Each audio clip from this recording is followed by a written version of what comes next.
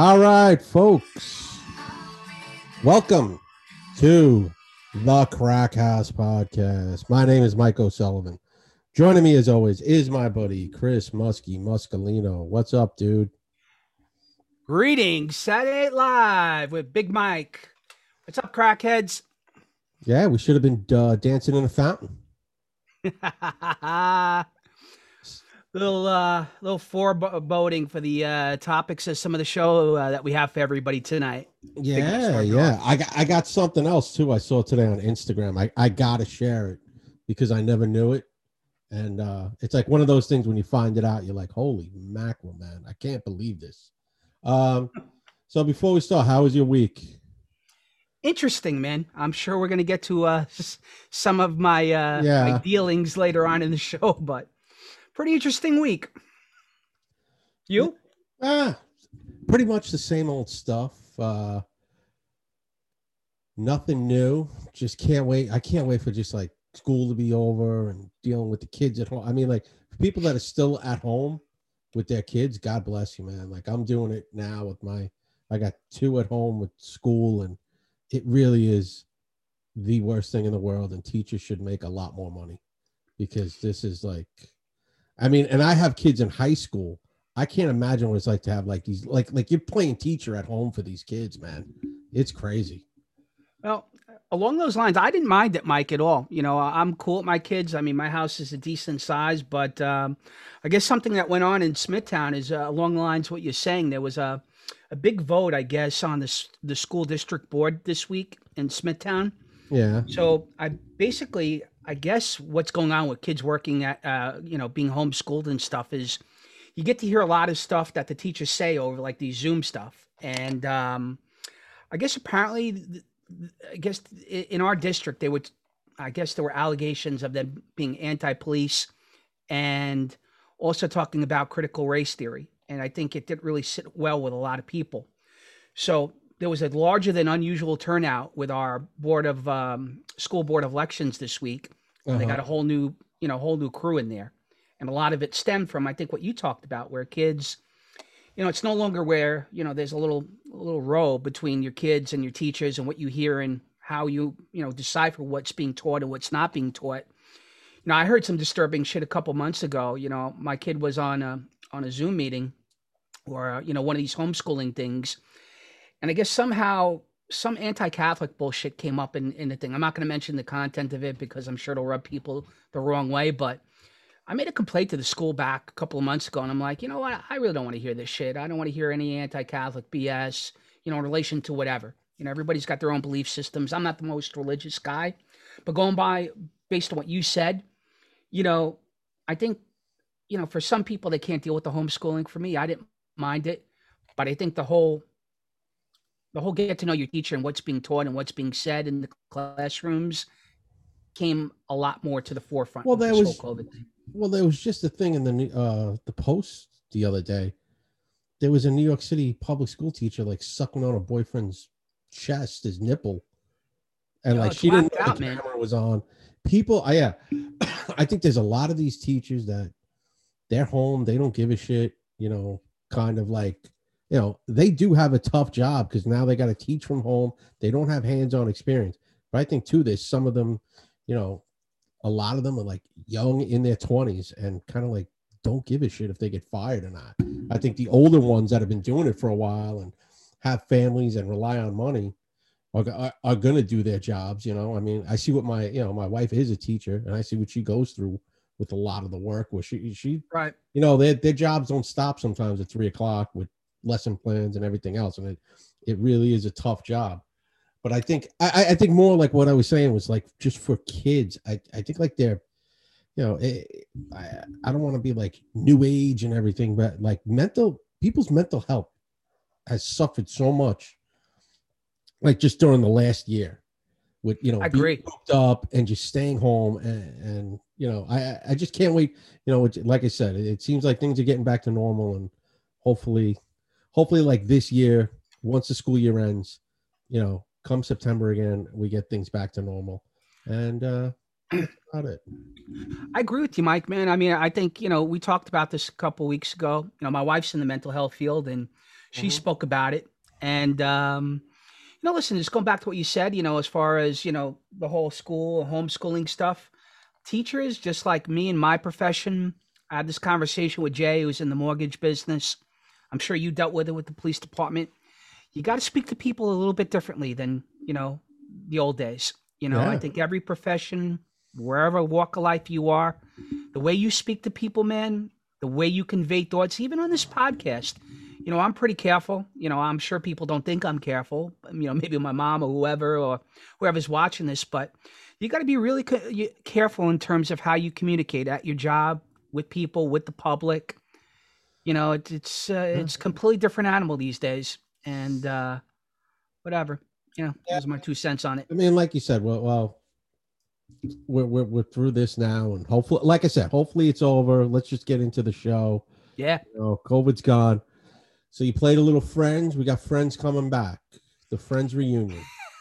So it's coming out May 27th on HBO Max, and the reason I pushed to have it is because it was such a huge part, I guess, of a lot of people's lives in the 90s. Whether you like the show Yeah. or not, I personally hated it. I couldn't stand it. I thought it was unrealistic. But I think for more or less, it shaped, our little bubble, here in New York, on Long Island, in the city to an extent, for maybe a 5, 6 year time period. Now, I know it was always in the shadows of Seinfeld, but, on some level, it was what must Yeah. watch TV, right? I've actually seen people like online say, what was the better show, Friends or Seinfeld? Which Like, I don't even think is a comparison. how is that? That's, come on. Come on. Yeah, I thought the show, Oh my goodness, man. Why this? like you Right. said, the show was completely unrealistic in the sense that these three girls, no, wait, did all three of them shit? No, the two girls shared the apartment. Courtney Right. Cox and the other one had like a 3-bedroom apartment for like $800 a month down in the West Village. Good luck with that. They said that so many people from like the Midwest came to New York City thinking like, I want the Friends apartment. And $3,000 a month. How about that? yeah, How you doing? I've seen, I remember in its heyday seeing like, studios for like $3,000 a month. And the studio was literally, probably like 15 feet by like 8 feet. And there were people lining up, and it wasn't just one person moving in. It was like a studio with roommates Right. that you used to see in Manhattan. I mean, I remember one time my boss telling me like the studio was $3,000. He goes, I pay $2,100 a month for a 4-bedroom house in Long Island. He goes, I have 2 closets bigger than this apartment. No, man, I'm with you. I mean, I never really watched it. I mean, it came on here or there. There were a few characters I really despised. Me and my wife were watching, I guess, the breakup with Vince Vaughn and Jennifer Aniston, right? Yeah.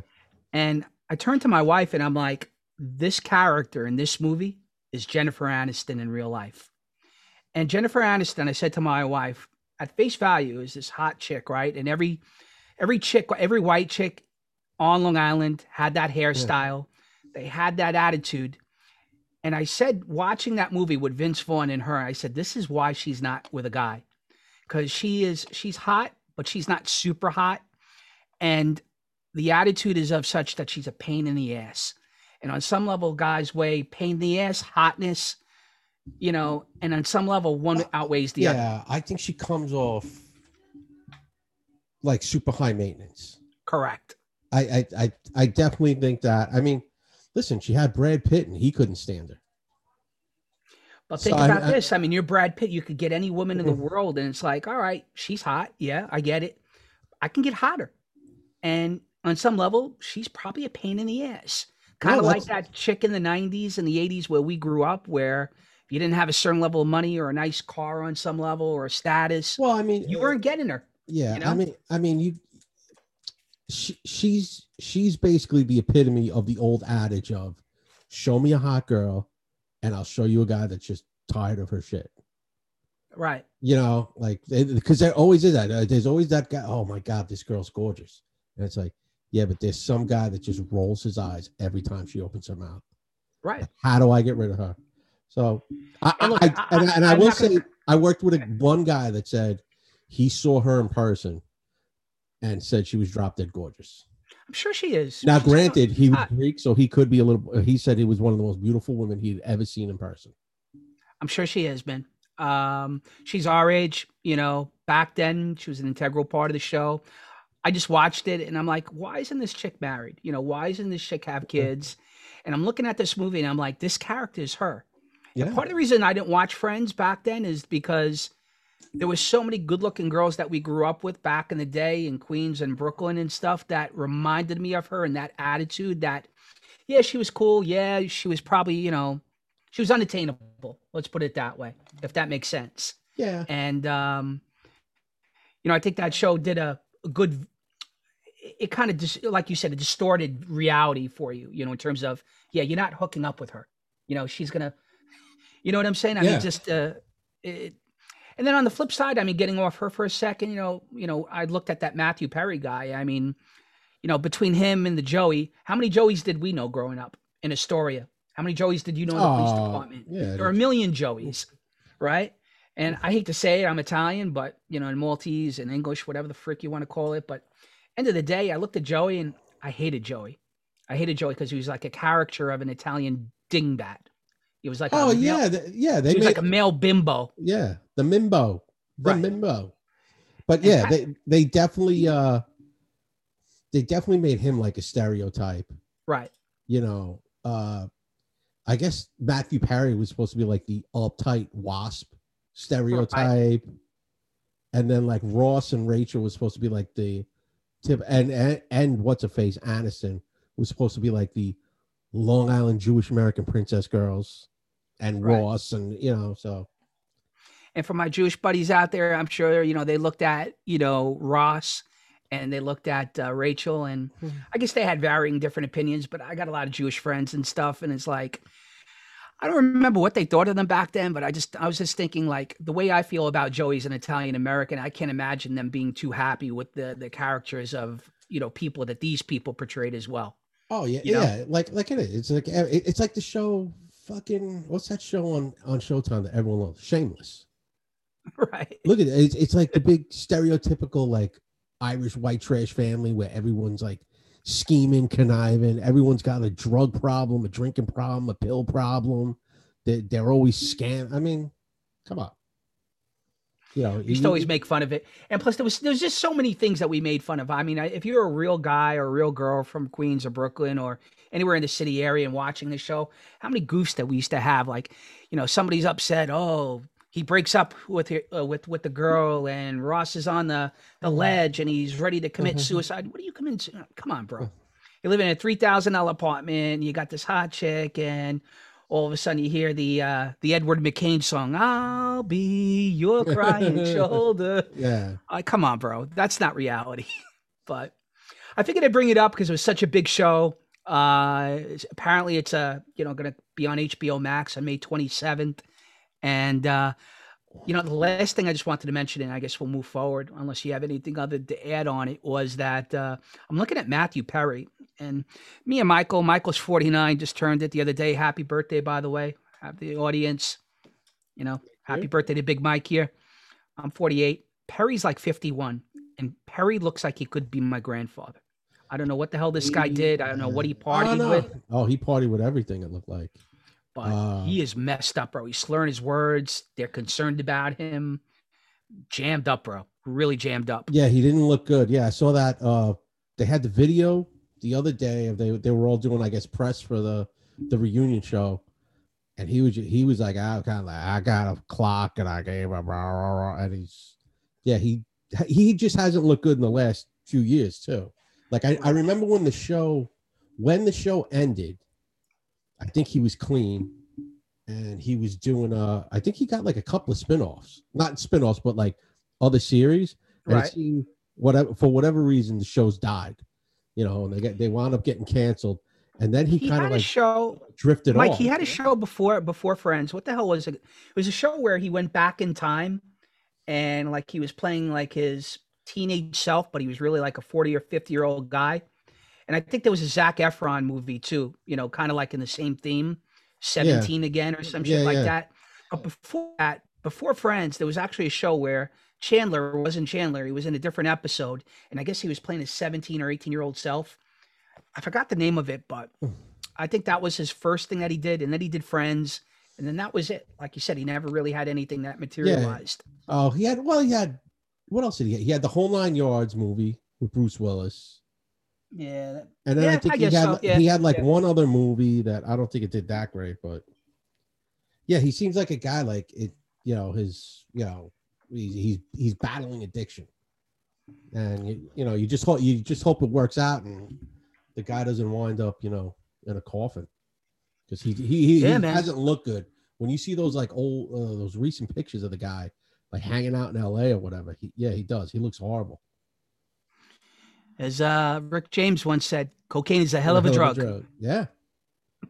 All these guys, man, yeah, but they live that lifestyle, and like anytime you see like these celebrities that get involved that have like a lot of addiction problems, and people say like, why couldn't you quit? He goes, do you understand? Every place I walked into, people just handed me drugs, and it's like I've heard this from listening to like comedians talk about like when they were struggling to get sober, or rock and roll guys, musicians, when they were struggling to get sober. It's like everyone you encounter knows you do drugs, and they will just give you drugs just to say, hey man, I just did drugs with Steven Tyler from I just did coke with Steven Tyler from Aerosmith, or I just did coke with Sam Kinison or whoever. He goes, it was so hard to quit when you talk to some of these people, and that's why a lot of them wind up dead.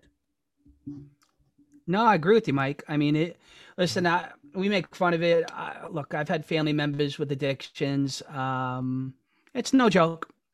On some level, though, you got to take some responsibility. I mean, I think society is definitely coddles people with addictions these days, a lot much different than it was in years past. And maybe for good reason. But I mean, on some level, it just feels like, it's almost used as a crutch, as far as, it's a sickness and this and that. On some level, you take responsibility for your behaviors, man. And, you're right. Some of these rock stars, this guy Perry, the way he's going, he's not going to live to see 60. I mean, he looks horrible, I mean. Yeah, he's, yeah, you're right. I mean, we'll talk about something else, I guess, along those lines about people dropping dead earlier instead. But I don't know, man. Life's too short. I mean, listen, I'm not going to judge anybody, but I just watched that and I said, wow, for a guy like relatively our age, hope you enjoyed it. I mean, I know Jim Morrison used to say, I'm going to get my shits before kicks before the whole house comes down. He died at 28 or 27, whatever it was. You hope it's worth it. I don't know. Yeah, we'll see. Each his own. Hopefully, Matthew Perry turns it around. Anyway, speaking of not judging people, let's judge Chrissy Teigen right now. Chrissy. He's another set of people, legend, and her. I don't particularly care for Mike. I just saw the story. I figured it'd be an interesting topic. It seems like she's been cyberbullying some people online, 14-year-old girl in particular, telling her to go kill herself. Chrissy. Well, this goes cancel culture. People are coming after you. That's what happened. This chick, the girl Courtney Stodden was the girl she went after. I've never heard of her. I did a little lookup on her. All right. Remember the movie The Green Mile? Yeah. Okay. Remember that one guard that was an asshole when what's his face is getting when Michael Clark Duncan's getting executed and he's supposed to put the sponge on his head and he doesn't put the sponge and it fucks up the execution. All right. She married that guy when she was 16. This guy was 51 when they got married. They had like a reality show, whatever.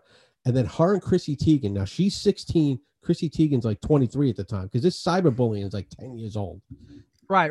Chrissy Teigen just goes after her and for whatever reason tells her to kill herself, take a dirt nap, all of this stuff. And for whatever reason, it just kind of like went away. And then this Courtney Stodden chick kind of like resurfaced everything. Maybe she wants to get famous again. I don't know what it is. But, you know, all of these things were like DMs too. They weren't, some of it was public. Like she made a couple of public, Chrissy Teigen made a couple of public tweets about, who is it? Lindsay Lohan slitting her wrists. I mean, she went after like quite a few people. And the problem is she did it 10 years ago. And now she comes off as this like virtue signaling, you know, holier than thou person. Right. And like you said, it all came back to, you know, bite her in the ass. And listen, everyone's got to. Disrespectful, my friends. It's true. Right. Exactly. She comes off, like you said, comes off holier than thou, tries to be pious. Everyone's got skeletons in your closet, Chrissy. You know, she lost, what was it? The cookware thing she had. She had a cookbook deal. You know, they said the thing I read was she's like inconsolable right now because she is such like one of these social media mavens, and now she can't be on social media. I mean, she did a thing like a month ago of, I need my mental health, I'm leaving social media, and she was back 3 weeks later. I guess she got fixed really quick, you know.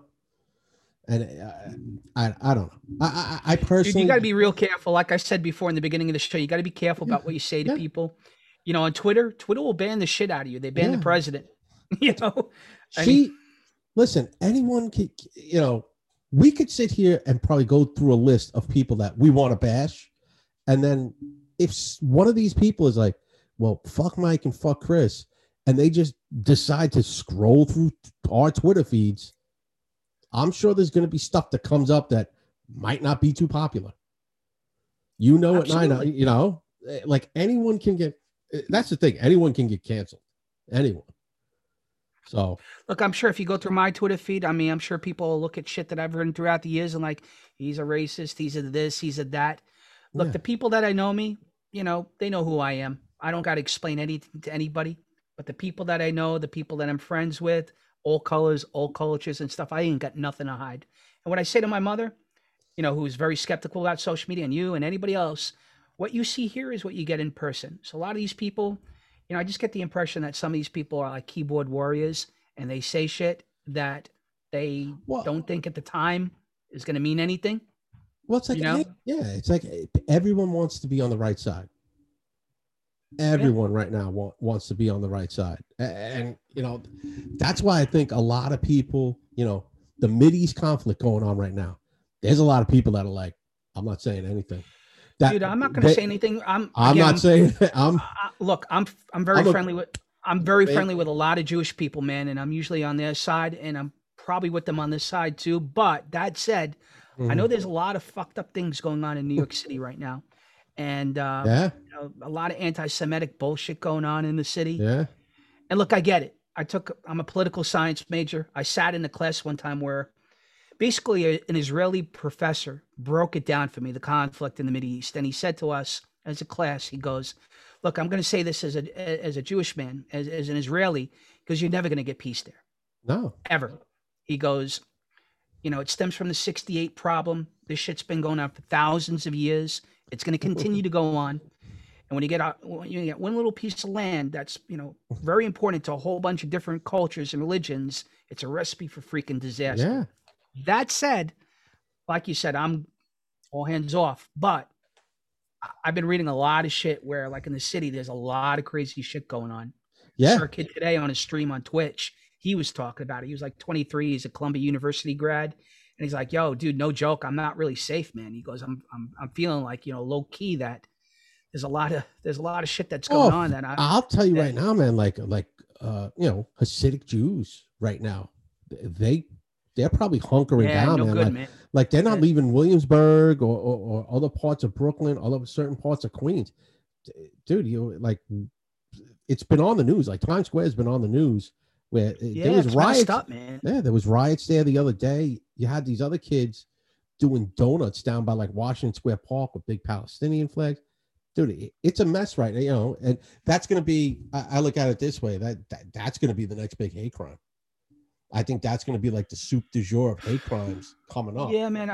Listen, I just hope it doesn't end up in like some sort of 9/11 bullshit. I know a lot of the conflict there was, you know, what that asshole Osama said was, he goes, originally what he said was, this is in response to the, you know, the United States support of Israel and all sorts of bullshit that he spewed at the time. And I'm just hoping nothing bad really happens, especially, you know, it seems like we're coming out, you know, COVID seems to be finally coming to an end, and you don't want any more bullshit going on. No, hopefully it gets resolved. I think they did have a ceasefire right now. Hopefully they can go to the table. But like you said, man, this is something thousands of years old. You know, dude, he broke it down for us. He broke it down for us. And there were people of all different cultures and stuff. I'm sure there may be Palestinian kids in the class, whatever. And he said it. He broke it down from '68. You know, the war there, the Holy Land, the shit that's been going on the years, the occupation, Gaza Strip, the whole 9 yards. And it was just like, it's pretty interesting to hear it, you know, from, you know, a different perspective, you know, in a real fact-based, you know, way. But I can tell you, you know, there's a lot of shit going on, especially in New York City, that is not right, man. Nah, it's yeah, not right. And again, it stems back to the fucking mayor. You know, that's the reality of it. Yeah. You know, when you get lawlessness, this is what happens on any level, whether it's response to police brutality, whatever the fuck you want to call it. It's not good. It's a recipe for disaster. When you have this stuff where you cripple a police department and you make it hard for them to police, or at the very least have a presence or decrease that presence, stuff like this pops its head. So again, I've said it time and time again, you got to find a balance one way or the other. You know, you can have shit, you know, going one way or the other, but you have to have a balance and you have to have a presence there to prevent this stuff. Yeah, who knows? Don't worry, Andrew Giuliani is going to save us all. He's running. Will Ferrell. Oh man, did you watch him on TV? Did you see him at all on TV at his little "I'm running for governor" press conference? Yeah, you know, I don't know what to think of him at this point. I'm inclined to like him. I do. Yeah. I don't. He has too much frat guy energy, man. Yeah. He's got that, like, bro, I'm going to get out there. I'm going to clean up the streets. Bro, you're going to see, bro. Like, he might as well have called everybody, bro. He might as well have had a hat on backwards and a White Claw in his hand. Like, bro, we're going to take this city back, bro. You watch, bro. And now here's the problem too with him, Chris. His dad was going to be a big driving force behind this thing. Right. And now he's not. Daddy's got some issues right now. Rudy can't be showing his face. You know what I'm saying? Rudy's got to go low key. Issues, yeah, low key, as the kids say right now. Low key. Rudy's got to be low key. I put that on Twitter. I know you like that and stuff. Yeah. So it seems like the words today, like back in when you and I were kids, it was like the word was, it's fresh. It's dope. Yeah. You know, there was all sorts of words that change from year to year, right? Now it seems like the things that pop up is everything's low key. Everything is, hey, Dad, that's sus. What's sus? Suspect, right? Or, hey, fam, you know, my friends at work. Yo, fam, what's going on, fam? Yo, who's fam? It's all sorts of shit. It's just it harkens back to when we were kids. No cap. What? No cap. You ever heard no that cap, one? Right. No cap. No cap. AF, right? Oh, really? No cap. No cap. I don't know. But it's cool shit, man. But I'll be on. Yeah, he had like that weird, like, alpha dog kind of like I run the frat kind of energy, and I didn't like it. I like the little fat kid that was crawling all over Rudy's podium when he was elected mayor. And listen, man, the kid's running as a Republican. He ain't gonna win, man. Like, this is he should have won some. If this kid really wanted to get in, think about this too. His last job was working for Trump in the Trump administration.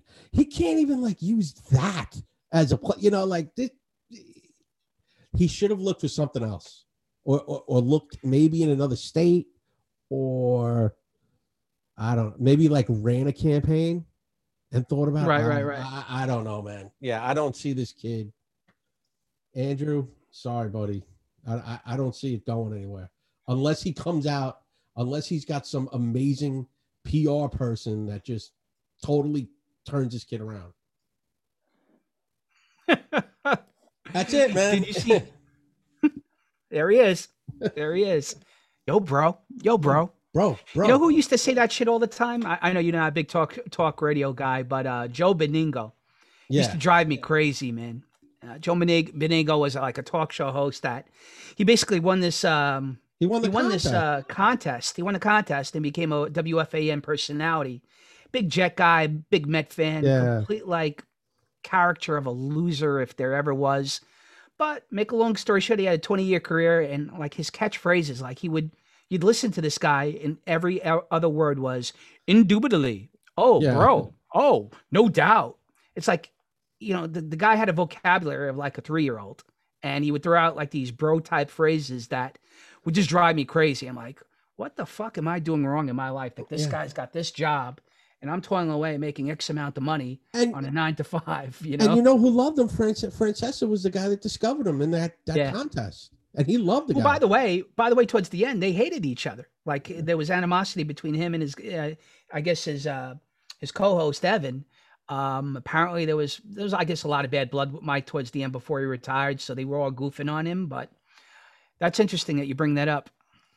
Yeah. Speaking of sports, you brought this up. There's a Derek Jeter documentary in the works or coming out, or man. So we're not going to mention 30 for 30 or 30 for 30, I believe. 8-part series that's going to be shown on ESPN. 8-part series? An 8-part series. 8-part series, and I think it's coming out pretty soon, actually. I don't know the exact date, but it's an 8-part series. It's going to be on ESPN, and I can't imagine what the hell they're going to drag it out. As far as how much can you talk about Derek Jeter? I mean, I love him. One of my favorite Yankees of all time. I'm not going to mention his last name, but this guy Matt. If you're watching, Matt was Derek Jeter's bodyguard for many, many years. I think he still is. Matt's a childhood buddy of me and Michael. Great guy, police officer, runs a big bodyguard business. Lots of celebrities. Make a long story short, me and Michael also went to school with a guy that was very good friends with Derek Jeter. This guy, Sean. And Sean, your father, Mike's father, coached him in football. Well, make a long story short, Sean went to McClancy. He got drafted by the Yankees. And I guess he met Jeter and became Jeter's best friend. Yeah. And Matt kind of worked his way into the circle and became his bodyguard. And it kills me because I lost touch with Matt for a while, but I guess when he first met him, Matt, I guess, introduced him to a lot of our childhood buddies, including Big Pat. And it kills me that I never got a chance to meet Derek Jeter because I'm such a big Yankee fan. But he was from my understanding, he used to go to O'Neill's a lot in Maspeth. Did he? When Alan Watson pitched, Watson grew up, I think, in Middle Village or Glendale, and he used to take him there. He's a Christ the King guy. Yeah, like the 96, like his rookie season, he would take him there. That's correct. So those 3 guys, I think, there was 3 guys that ended up making the majors. They all played for Christ the King. They were great, great players. But Sean played for McClancy. Sean became good friends with Jeter. Jeter became, I guess, good friends with Matt. Matt became his bodyguard. And Matt introduced a lot of our childhood buddies to him, I guess, in the beginning before he really took off, like in 95 or 96. Yeah. And I'd lost touch with Matt at that point, for a while. We were traveling in different circles. And years later, he told me his story, and it just killed me that I never had a chance to meet him because he's such a favorite of mine. And this documentary, I'm sure, is going to go into some of his personal life. The guy, if there was ever a celebrity out there or a sports figure that was as clean as Jeter, I dare anybody in the audience to name a more clean, squeaky figure than him. This is what I'm saying. How is this 8 parts? This guy is the most boring fucking athlete to ever play a sport. Any sport you could think of. He wasn't a fucking wild. He wasn't like Mickey Mantle, who was this wild man. He wasn't, Whitey Ford. He wasn't those old school Yankees, Billy Moore. He did nothing, this guy. He wasn't a Lawrence Taylor. He was listen, I'm not taking anything away from his baseball skills. The guy was a tremendous athlete. Tremendous athlete. Oh, by the way, I met Mike. I met Whitey Ford, and check this out. I got an autograph for him. And when I met him, right, I wanted him to sign. I said, Whitey, can you sign to Chris from Whitey and put your address there and my address? And I guess his daughter was sitting next to him, and he goes, why the fuck do you want me to put my address there? He goes, and he's looking at his daughter like, is this guy crazy? I go, look, I'm from Astoria too. He goes, what are you, Greek? I go, no, I'm Italian. He goes, look, I'll put your address there. He goes, but I'm not going to put mine. So he signed it. He shook my hands. He goes, okay, I'll see you later. But, Whitey Ford's an Astoria guy too. Yeah, I actually got to meet him when I worked at the stadium and got his autograph, and he was a very nice guy. And I did the same thing. Like, you always want the in kind of with these guys. Right. And I was like, hey, Whitey, I grew up in Astoria. He's like, oh, really? My dad owned a bar on like 30. I think his father owned a bar somewhere on like 30th Avenue. I was like, yeah, dude, your father owned that bar in like 1948. It's like, it's gone now. I was like, but he was a complete gentleman. So cool. Like, yeah, very nice guy. So cool. And shook our hands and said thank you. Now, on the same topic, though, going back to Mickey Mantle for a second, in 1985, my dad takes me to a card show, right, with Joe DiMaggio and Mickey Mantle there. And he goes, look, I can't afford for you to get both, autographs. He goes, you got to pick one. I'm like, look, I got to go with Joe D, the Paisano, right? So Joe D is like, he's dressed to nines. Like, he's got like this big, he's got a suit on. He looks like Mr. Coffee and shit. I run up to him. I get the autograph. I'm like, thank you, Mr. DiMaggio, blah, blah, blah. He signs the picture. And Mickey Mantle was sitting next to him. And Mickey Mantle is like in a cut-off shirt. He looked like he just got off a farm, this fucking guy. And as soon as I got off from DiMaggio, I went over there. I must have been 11, 12 years old. And I go, hey, Mick, how you doing? And I shook Mickey Mantle's hand. He goes, hey, kid, how you doing? Completely cool. But it kills me with Jeter because he's probably one of the few Yankees, the big-time Yankees, that I've never met. And I've met a lot of them. I met him. I got his autograph. He was the quietest fucking dude like you ever like. He was like, hey, Derek, how you doing? He just give you like the keep walking. I used to see him every night to move the traffic to get him out, and he would just wave and drive away. Meanwhile, Jorge Posada wanted to have a 10-minute conversation every night, and he speaks a little broken English, so it was hard to understand him sometimes. But he was always a gentleman to me. Hey, how you doing? Hey, my friend. Hey, how you doing? I think all those guys were really cool, man. Matt told me a lot of stories about him. He told me the story about, I guess, where, if you went to one of his parties, you couldn't bring a cell phone into his place. So I'm sure, like, the documentary will go into a little bit of stuff like that. Yeah, like, that's why he's so. Right. Come on. That's why he's so squeaky clean, because he's probably doing some sick shit and no one could record it. And I mean, if you told me stories about Posada, you said Posada was a great guy. Yeah. Lo and behold, A-Rod didn't get glowing reviews from Big Matt. No, I wasn't. I met him too. I wasn't that big of a fan. I told the story about when I got his autograph. Right. We're going to talk about him in a minute too, think about too, when Jeter first started, it was 1996. There were no cell phones. No one was record. No one got a cell phone to take video. And old cell phone video was horrific.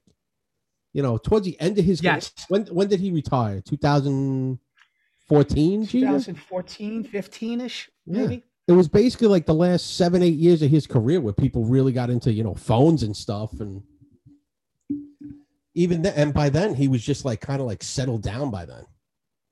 He was like old man. No, absolutely. But they said I think the only guy that probably these days comes close to him is maybe Brady. I mean, I'm not a huge Brady fan, but I think he seems to be a really good guy. Another squeaky clean type guy. But go ahead. You were saying something. I cut you off. But supposedly Derek Jeter's like laundry list of women is insane, and I hope they get it. I want to see if they get into that. I'm sure they got it. I mean, Matt told me some stories. I didn't get into much detail about it. He told me the story with the cell phones. He told me the stories. I guess sometimes they would grab women after the party was over, and I guess introduce them because the guy never really wanted to be. He'd wait for the club to empty out, and then Matt and a couple guys would bring the girl back, that he wanted to hook up with. But most of the stuff Matt said, he said he was a super cool guy, man. He was a real nice guy. He told me stories about Bernie and I guess O'Neill and Posada and A-Rod and all those guys. And Well, I I met think Mariano Rivera at some point. Not another nice guy, yeah. super nice guy. Mariano was a very nice guy. I met him as well. Got his autograph. Very, very reverent Right. dude. Very religious guy. I Yeah. think most of these guys too. Like, think about it. Like that core group, that dynasty group. If you think about it, except maybe for like a Paul O'Neill who played for the Reds, most of them were homegrown, younger guys, and the Yankees were able to like mold them. Well, And then check this out. Going along the lines of what you just said. So check this out. Matt told me a story on again, going back to the kid jargon, right? Low key, right? Yeah. He said Andy Pettit left the Yankees, I guess, to go to Houston Astros in 04 and 05. Apparently he got caught cheating on his wife. And that's why the wife gave him an ultimatum to something to the effect of, hey, look, either you get traded out of New York or I'm going to divorce you. And Pettit is, I think, another really, he's not an overly religious guy, but I think he's a religious guy, kind of like Rivera to an extent. And apparently, and again, don't quote me on this, it's secondhand. Maybe Matt said it to me, or maybe I heard it somewhere differently and he confirmed it for me. But again, I'm not going to put Matt into that position. But I heard that he got caught cheating on his wife, and that's why he got traded to the Astros in 04. So you're right. They are homegrown guys. I think they were tight-knit guys. I love that team. They're one of my favorites. Outside the 70s Bronx Zoo Yankees, that's my team. Oh, that was I mean, I hate the Yankees, but those teams just crushed everything. They were like a bulldozer for, And I think there's certain teams out there that transcend, like, I don't like the Mets like you don't like the Yankees, but I grew up with, a lot of Met fans, including you. And I can tell you the 85, 86 Mets were hard to dislike at that time. I didn't root for them, but those guys were just back in the day, I mean, nuts. Yeah. A great team to root for and very hard to dislike, at least for me. I still follow Lenny Dykstra to this day on Twitter, who's absolutely hysterical. And if we have a chance, we should really get into Nails one day, because that guy is a walking comedy show, dude. He's a man. I mean, you know what I felt bad for him about, man? Like, he was married to his wife for 20 years, and it just goes to show you, man, he went broke and she was gone like the next day. Like, once he went broke and got locked up, it was like, yeah, I'm gone. I'm filing. He owned Wayne Gretzky's house. He did, and there was some sort of documentary about him too, about how he screwed all these people over and stuff. And I guess he was high and shit, and he had a conversation with some woman who I guess was supposedly showing him a $20,000 bill for an airplane that he rented or something. He's like, I don't know you shit, like take a hike. Well, I watched one story about him on what was it, Real Sports, and I think that's what it was. And he owed he hit it big in the stock market, right? Well, first he started out he did car washes. He made all this money. He made a ton of money money doing car washes, and then figured out the stock market. He's like, yeah, I watched Jim Cramer a couple of times and read a couple of books, and he did hit it big in I guess maybe the tech boom or whatever it was. And he killed it, but like everything that goes up, it came down, and then he just still kept living that lifestyle, and that's why he went broke. Like, they showed him like years later in Wayne Gretzky's house that he had to put up for sale, and all that was left in Wayne Gretzky's house was like a couch, one couch, and that was everything else. Right, and the guy came in looking for him. Yeah. Right. And like the thing with the planes, he was starting a business, I think, of like leasing corporate jets. Right. And then he couldn't afford any of these planes. They started repoing his planes. So like, I guess any guy presented a bill and he's like, I don't know you shit. Get out of here. But he's an interesting read on Twitter, man. If you have a chance, follow his account. But going back to what you're saying with the Yankees and not liking them, but liking them, and it's tough to hate them. That 85, 86 Met team, I feel the same way. Like, I don't like the Mets. I don't root for them. I get into it with some of my Met buddies, but here's the deal. That team, very, very, very tough to dislike if you're a New Yorker. Yeah, true. I mean, and if you love the Mets, read the book, The Bad Guys Won, all about the 86. Jeff Pearlman, phenomenal book. That's a By the way, he book. follows me on Twitter. Him and Mike Vaccaro, yeah. That's a great book, and it just the best part is, like, one of the best parts is the beginning. where Davy Johnson walks in with the bill from the plane. Right. When they won in Houston, they wrecked the plane coming, like they ripped seats out of a plane in midair. Right. That's how much they partied. They said there was food on the ceiling of the plane. Everything was everywhere. Like rock stars, man. Yeah, They destroyed it. I think it was like at the time like 150 grand worth of damage to the plane. Yeah, man. I was reading some crazy stories. Like I think they would like doing cocaine, like in the back in the toilet bowl in the plane. Crazy shit, man. Crazy shit. Davy Johnson walked into the locker room and said, "Here's the bill for the plane. 150 grand of damage we did." He takes the bill and rips it up in front of the whole and goes, "Fuck them. We're going to the World Series. They can pay for it." And that was a great book, man. That was a great book. I agree. Yeah. Read that book, The Bad Guys Won, if you're an 86 Met fan or just a Met fan in general. But speaking of, we talked about A-Rod. A-Rod is coming out with a makeup line for men. This is real. Like this guy, I just saw part of the, I just saw the headline of it. A-Rod coming out with a makeup line for men. Okay. I mean, like, I guess, you know, I guess there are guys. Oh my goodness, man. Crazy, dude. Just crazy. And I mean, he's probably a guy that wears makeup all the time, just being on TV. So I guess he feels like, why can't everyone wear it? If that's his thing, man, good for A-Rod. Good for A-Rod. Good for, I mean, hey man, maybe he's going through a thing right now. No more J-Lo. It's just apparently he's bent out of shape over the fact that J-Lo is with what's his face with Ben Affleck. You know, supposedly like he's really having a tough time with the whole thing that I guess he's with her. You know, and I've been reading a couple of articles where he's really depressed and blah blah blah. Which who the hell knows, dude? I think he's a serial womanizer. You know, he seems to be a genuinely disliked guy from Yankee fans and non-Yankee fans alike. Yeah, I don't know.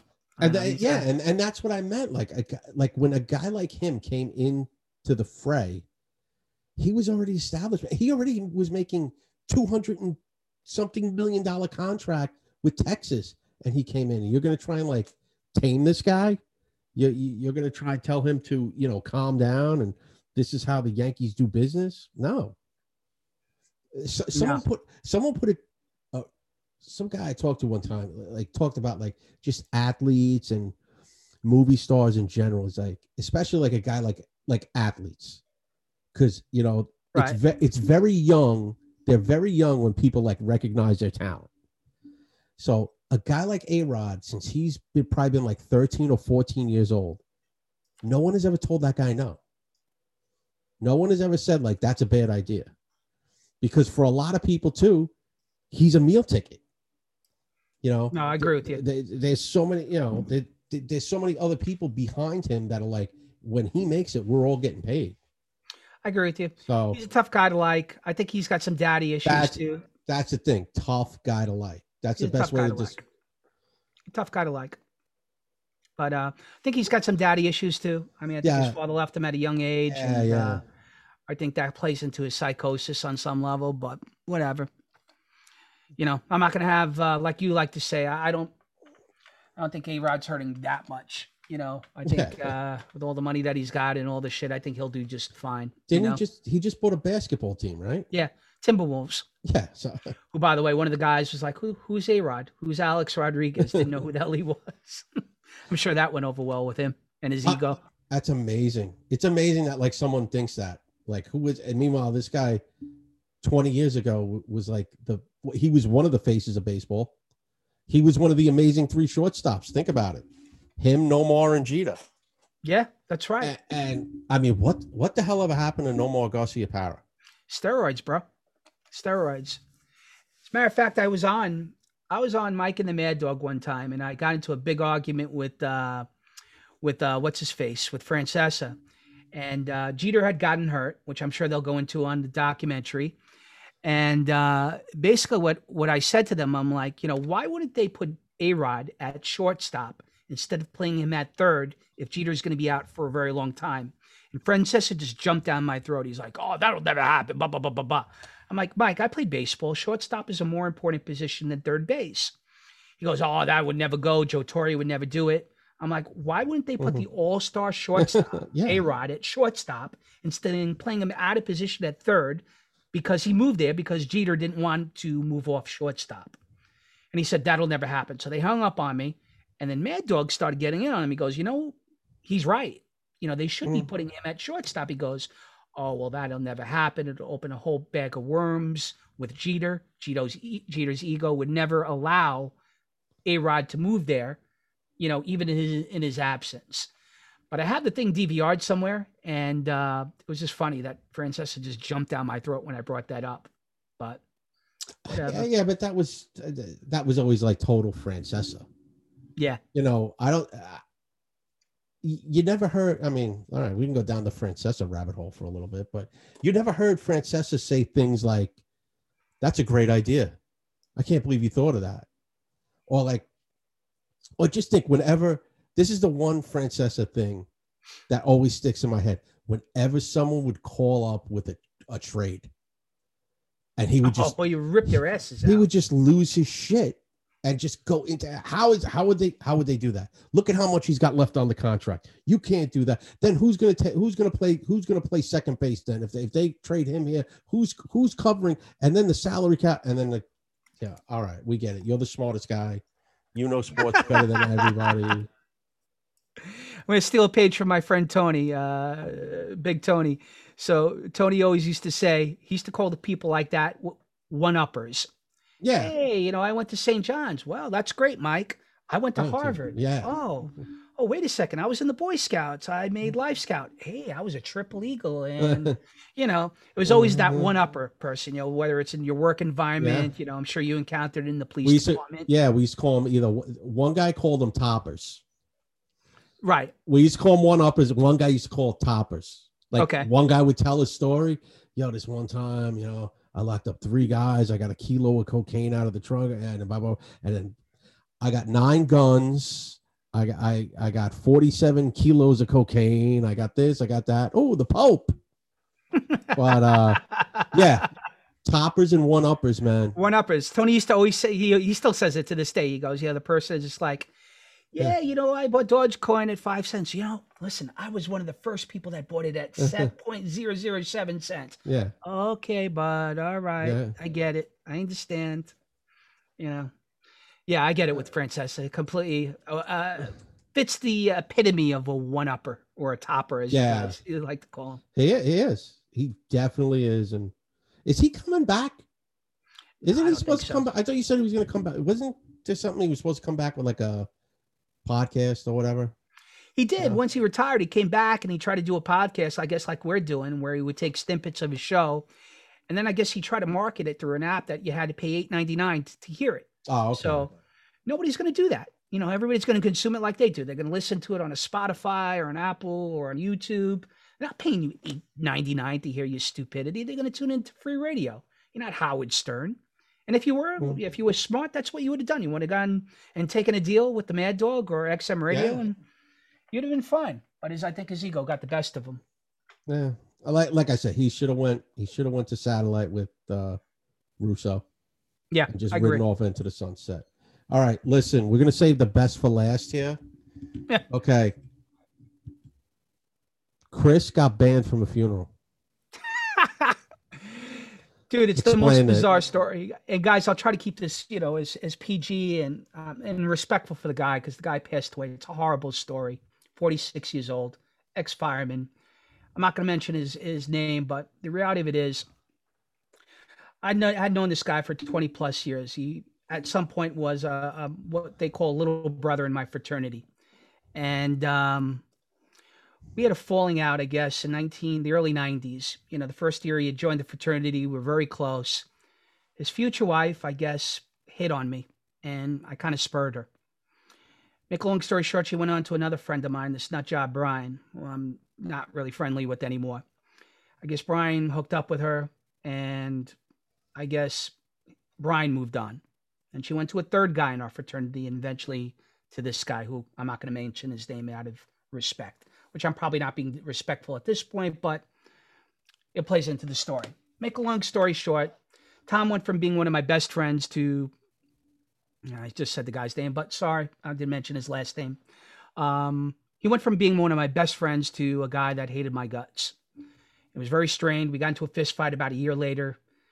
96, I'd gotten into the brokerage business, and we kind of went our separate ways. I didn't really think too much of it. We had a mutual friend of ours that I would time to time reach out to and, say, hey, look, I feel bad about what happened. Well, let me put out an olive branch. I didn't really mean anything. Guy was a close friend of mine. Let me just reach out an olive branch. He goes, I don't think he's too into that. Okay, fine. Flash forward 5-6 years later, my friend Joe gets married. And I guess there was a situation where the guy was going to be in the wedding party. And Joe was like, hey, look, you're going to be in the wedding party. He's going to be in the wedding party. You know what? Why don't you guys try to mend fences? I go, okay, I'll be the bigger man and I'll apologize to him. So I'm there at one of the parties for the wedding, and my wife's there. And I just went out of my way and I tried to apologize to the guy. The guy was a complete dickhead to me. Again, I said to Joe, I said, listen, here's what I said. I try to be cool. I have no ill will. This is what he did. He goes, I appreciate that. Guy got married. No hard feelings. Flash forward to that. Joe got divorced and he was set to get remarried. This is about 2012.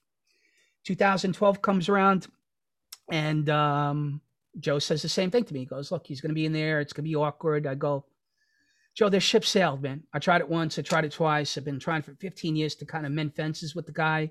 He just doesn't seem to be really too open with it. And to be honest with you, the guy was kind of a dick to me the last time. So I said, let bygones be bygones. We show up at the wedding. He's in the wedding party. Joe told me I was going to be in the wedding party, but I wasn't. It was super awkward. We had a falling out. I hadn't spoken to Joe probably since then. Flash forward about a month ago, I see a picture of this guy. He looks really, really messed up. He looks like he's very skinny. Picture him and his wife in front of a fire truck in the Bronx. And I'm like, wow, I'm not this mean-spirited guy, contrary to popular belief, Big Pat, that is this evil motherfucker. So I said to a friend of mine who brought it up, mutual friend of ours, I go, that's messed up. I don't know if he's sick or, I haven't spoken to the guy in all these years, but I don't wish any ill will. He goes, wow, do you know what happened? I go, no, I don't. So Monday comes around. I turn on Facebook and I see the guy passed away. I'm like, holy shit. 46 years old, 3 kids, horrible shit. No matter what happened with me, just horrible, horrible crap. He was a firefighter. He went down to 9/11. He's one of those guys. He's a second fraternity brother of mine who passed away due to working the 9/11 sites. He developed pancreatic cancer and he passed away very quickly. So on our Facebook, on our fraternity wall, I said something to the effect of OMG, prayers to him and his wife and his family. Within 5 minutes, I get this text on Facebook Messenger from this guy that he's a mutual friend of ours. He's a fraternity brother. Came in a little bit younger than us. I guess he was very good friends with this guy. He goes, hey, can you shoot me your number? I go, no problem. So he speaks to me. He goes, hey, man, I saw you commented on the wall. And he goes, look, I don't know if you were, going to do it or not, but I don't really think it's a great idea to, go to, his wake or funeral services. I go, what do you mean? First of all, assuming that I would have gone there. I mean, I wasn't really, good friends with the guy at that point. He probably hated me. Yeah, you drifted off, But I figured I'd be respectful and just, throw out my condolences. And this guy took it upon himself to tell me that he assumed that I was going to go there.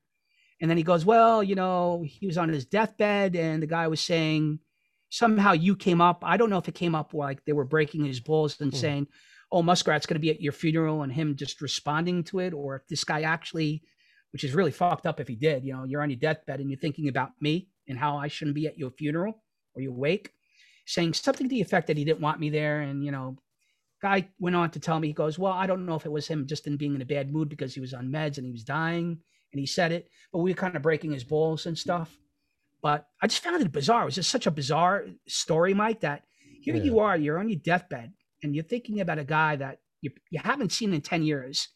You haven't spoken to on a civil note in probably more than 15, 20 years.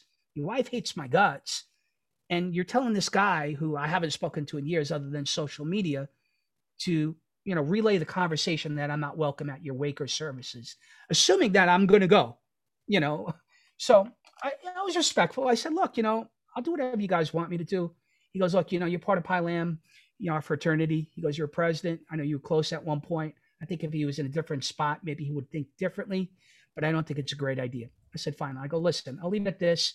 Speak to the guy's wife, whatever you guys want to do. No problem. God bless you. I'll either come or I won't come. He said, great. Okay. I'll leave it at that.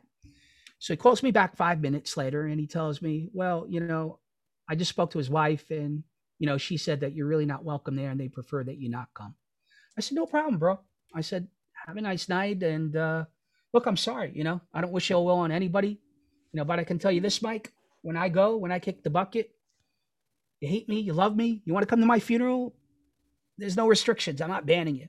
But I put on Twitter and social media. And again, it's in all due respect. If anybody's watching that's friends with him, you may think I'm a dick for bringing this up. But the reality of it is, if people know the real story, I try to reach out to the guy.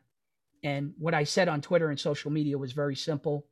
You know what? Other than Trump, I may be the only person that gets banned from anybody's funeral, And just a bizarre story. I told it to a couple of friends of mine. I told it to you. And it's like, who does shit like that? I don't know, man.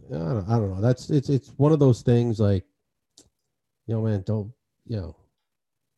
bury the hatchet, man. Especially like that far into the game, man. Like, 20 years. And listen, it's not like there was bad blood with us on some level, but I don't get people.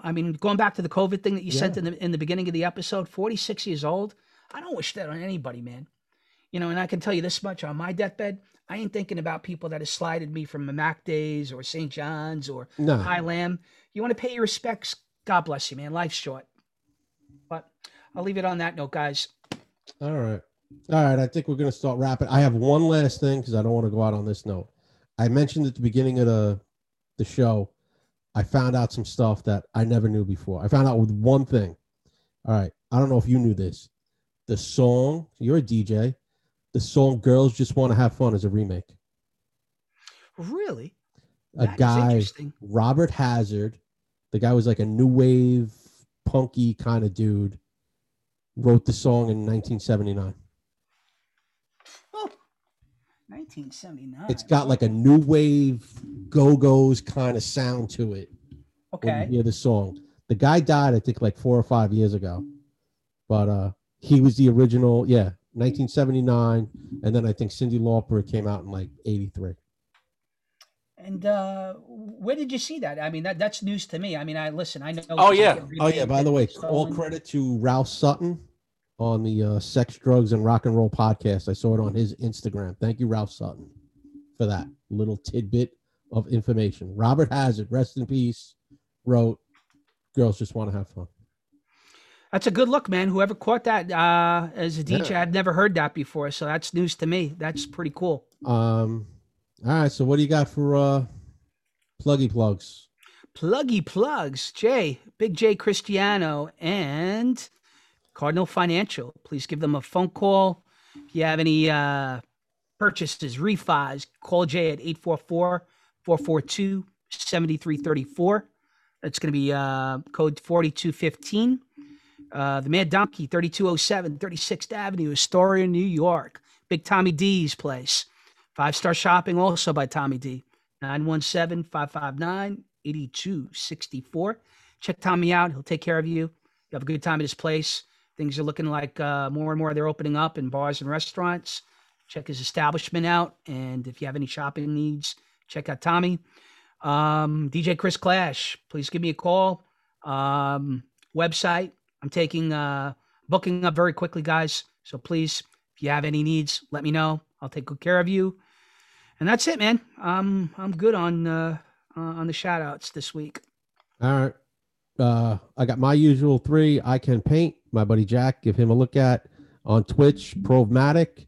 And you can listen to Pat Dixon, New York City Crime Report on all streaming services, Apple, iTunes, Spotify, Google, what have you. And if you subscribe to the Compound Network, you can watch that show live.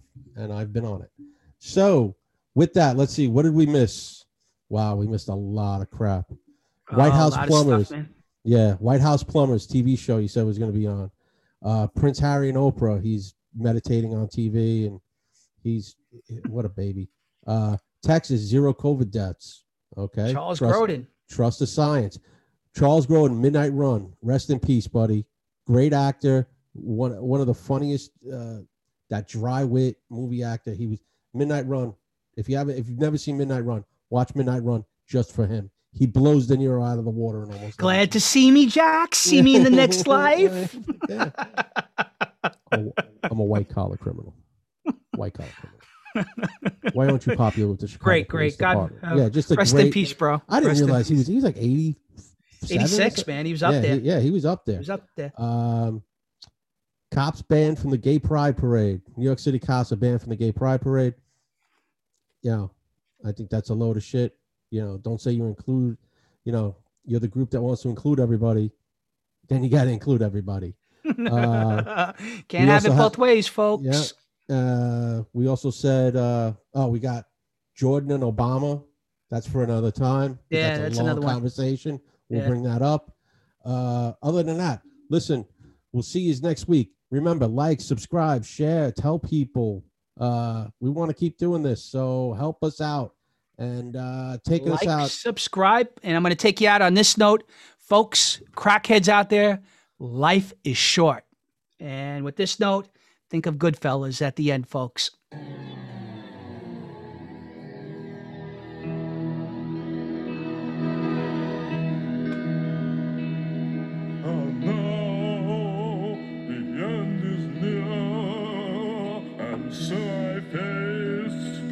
Don't be regular snook.